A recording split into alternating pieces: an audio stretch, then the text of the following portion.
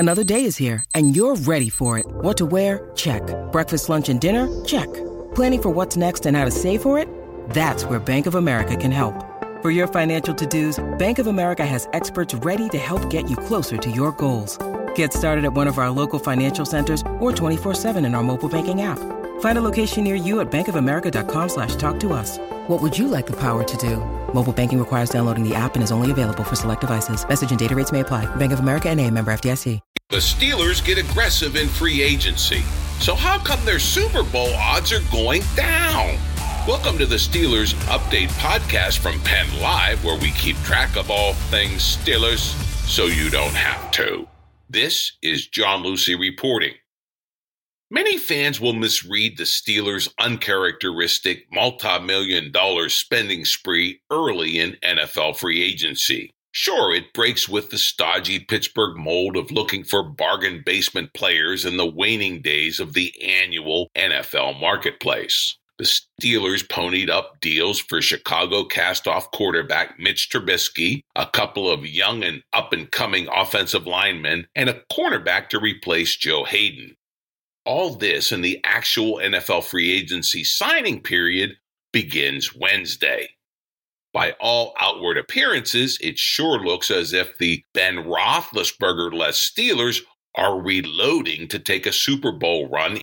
Hate to break it to you, Steelers Nation, but this just is not the case. Instead, your favorite football team's free agency frenzy is all about building and buying time. It's now abundantly clear the Steelers intend to do the real quarterback shopping in 2023. Outgoing general manager Kevin Colbert is the ultimate best player available guy when it comes to the NFL draft.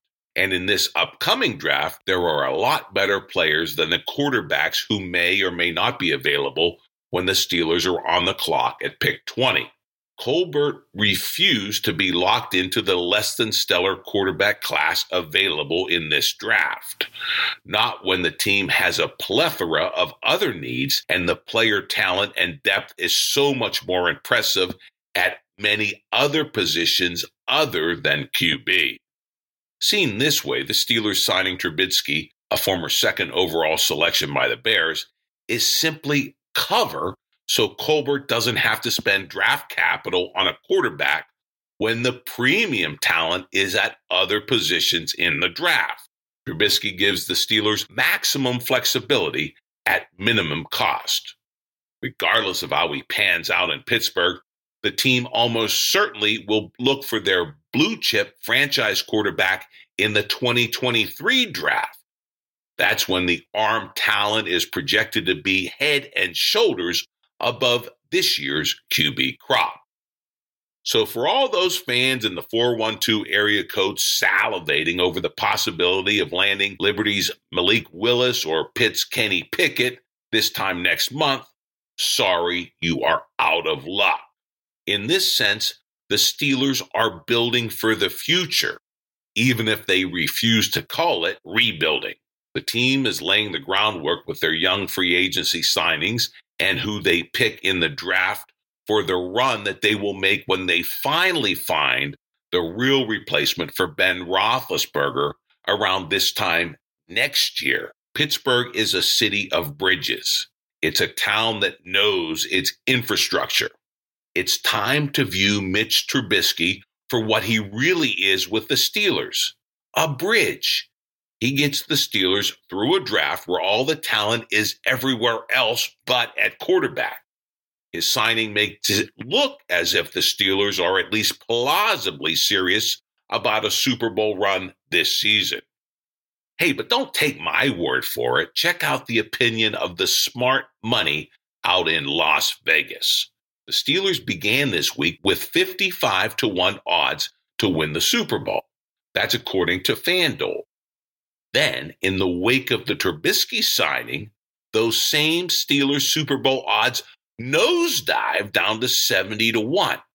That puts your favorite football team on par with the Jacksonville Jaguars. So you think some people recognize a Steelers smokescreen when they see one? Trubisky's true value is the fact that he's buying the Steelers the ultimate luxury: time. He may be good, he may be bad, but he's not the ultimate answer in Pittsburgh. He is not the franchise. Those keys to the Steeler kingdom won't be bestowed until next year's draft. By then, the Steelers will have surrounded this as yet unidentified Pittsburgh prodigy with many more valuable pieces. Both the young players signed in free agency and the talent Colbert hopes to reap in this, his last draft as the Steelers GM. This wise player evaluator is out to leave his Steelers a lasting legacy of success. To do so, Colbert needed to provide himself with the maximum flexibility and freedom to go after that elusive best player available. Meanwhile, Colbert also needed to deliver a mobile quarterback to his head coach, Mike Tomlin, and he was required to furnish owner Art Rooney II with the illusion of competing. By signing Trubisky, Colbert assured himself of all of these things. It was a masterstroke, really. It really was. And when we all look back seasons down the road, I feel extremely confident that we'll be able to say the next era of Steelers success began with Mitch Trubisky. Not because he will be the one who takes us there, but because he didn't force the team's hand in a draft that will be least remembered for its quarterbacks while yielding superstars at plenty of other positions. If Colbert can land one or two of those future stars, he will have placed Pittsburgh back on a path to the promised land. We have much more on the Steelers' free agency moves, the Mitch Trubisky reaction in Steelers Nation, and how the beef is back on that once weak offensive line, all in this frenzied free agency edition of your Steelers Update podcast. Hey, and be sure to check out my print column First Thing Thursday. As always, it will be packed with plenty of memes, this time bringing the Mitch Trubisky era to life, for better or worse. Right now, let's get right to it. So how do we read this Mitch Trubisky move? Is it the Steelers taking their best shot, or is it something else? Here's longtime Steelers scribes Jerry Dulac and Ron Cook writing their best takes on the Steelers' strategy in separate Pittsburgh Post-Gazette columns. First up, we go to Cook on the 3 reasons the Chicago cast-off quarterback was worth a shot by your Steelers. He writes this, quote, 1, the term is not prohibitive, 2 years, and the money isn't either. A $4.2 million base contract with incentives that could reach $26.2 million. This seems more like a show-me contract than anything else. It's not as if the Steelers are so convinced Trubisky is the real deal that they're making a huge investment in him. 2, the Steelers didn't have to give up draft capital to get Trubisky. It's not as if they traded 2 or 3 number 1 picks for him. They gave up nothing but his salary. And 3, Trubisky is an upgrade over Mason Rudolph. Sorry, that's the best I can do. I'm no better than lukewarm about the Trubisky signing. I would love to be wrong, unquote. Well, Cook may or may not be wrong, but again, he is right about the benefits of the signing, especially when it comes to not spending draft capital, not just in a trade for Trubisky, but being forced to draft a quarterback in this year's draft. And really, he goes into this part of it as well, saying the impact of the Trubisky signing is taking a quarterback off the board for your Steelers. Cook writes, quote, the Trubisky signing almost certainly closes the door on the Steelers drafting a quarterback in the early round in next month's draft. That means Kenny Pickett and Malik Willis won't be coming to Pittsburgh, although neither might be available when they pick at number 20 in the first place. That's okay. There are other glaring needs, remember? Unquote. Hey, Ronnie, Cook, you don't need to remind us.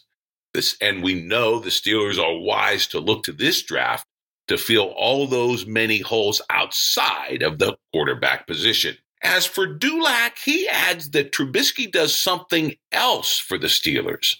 The former number 2 overall pick satisfies Coach Mike Tomlin's foremost desire when it came to replacing Ben Roethlisberger.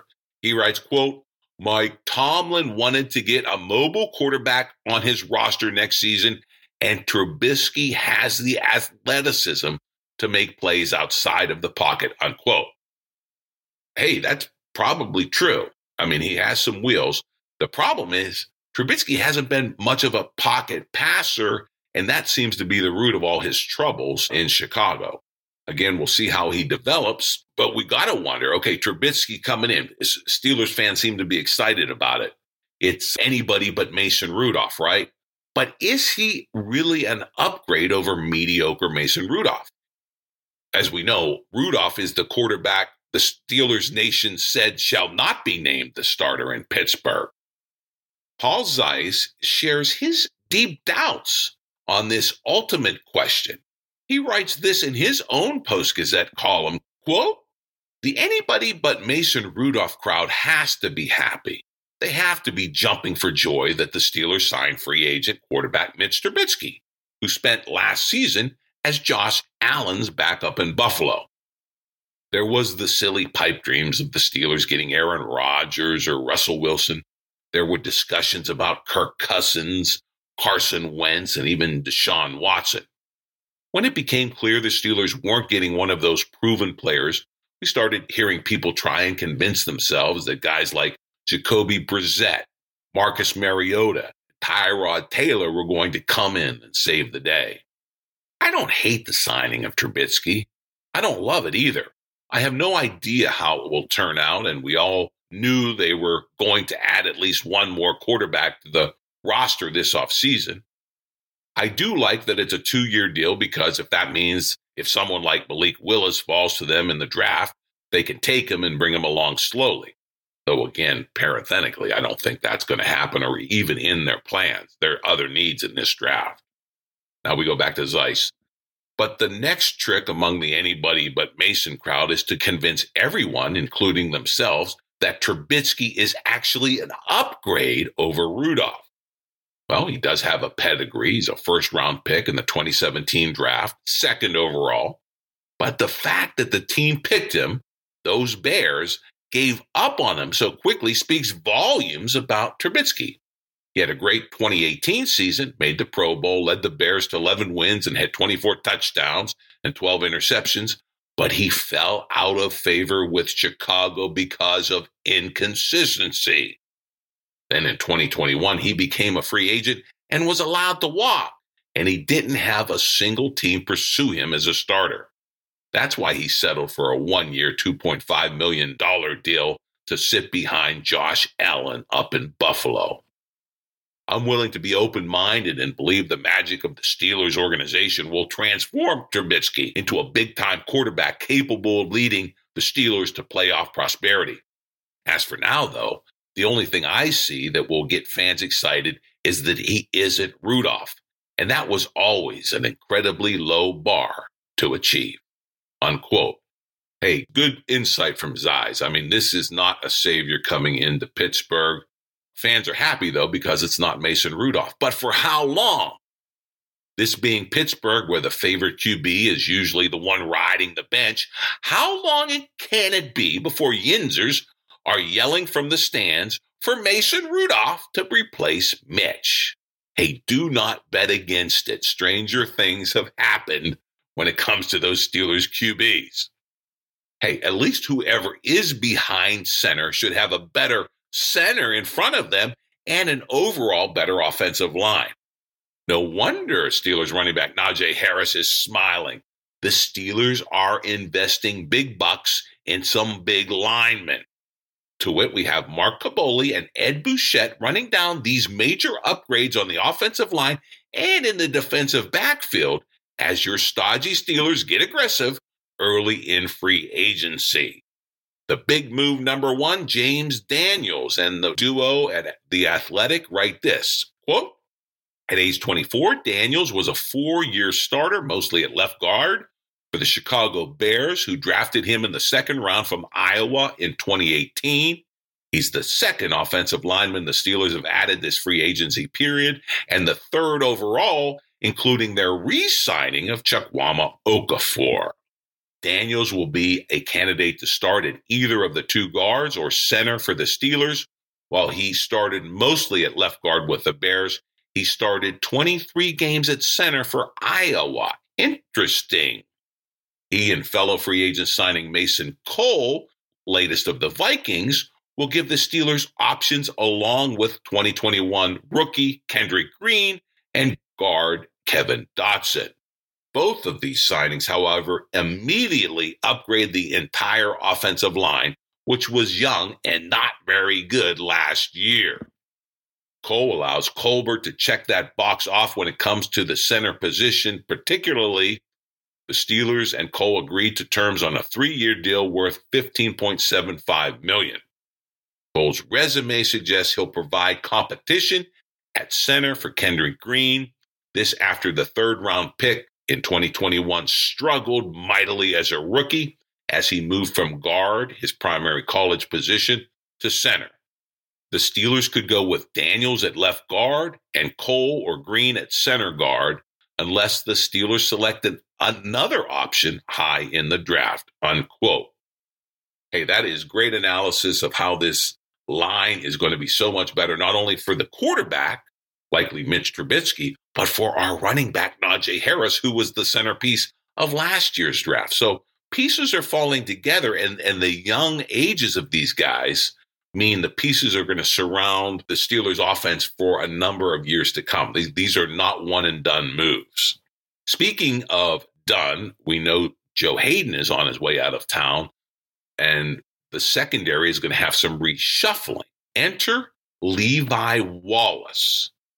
Kaboli with The Athletic writes that the former undrafted free agent Buffalo quarterback will slide right in as the number one cornerback on a roster that has only Cam Sutton and James Pierre currently with any experience. It likely means the end of Joe Hayden's career with the Steelers, and the Steelers wanted to get younger and more experienced at cornerback and were able to do it on the cheap, a 2-year deal worth $8 million for Wallace. And Wallace played well during his time with the Bills, including being the team's top cornerback from Thanksgiving onward last season. His arc is still rising. That's the way Bills defensive coordinator Leslie Frazier put it to The Athletic last year. He has not peaked yet. For the Steelers, Wallace will take over the position and role of Joe Hayden. Hayden was smart in understanding route concepts, and he was very good at playing trap coverages. That comes with plenty of film study, which is what Wallace is known for, unquote. Great analysis from Kaboli, how that secondary is being shored up and reshuffled all in real time. All told, again, it's big moves by your Steelers early in free agency, but it's just the beginning. This is a 2-part, 2-year story, and the biggest move will be what the Steelers ultimately do at quarterback, likely in 2023. So stay tuned, Steeler fans, and remember, patience is a virtue, even in Pittsburgh. And we're going to keep covering this exciting free agency period every Wednesday on your Steelers Update podcast. Do yourself a favor, sign up so you get the podcast automatically wherever you get your podcasts. We're everywhere, okay? And of course, log on to PennLive.com anytime for your real-time Steelers news.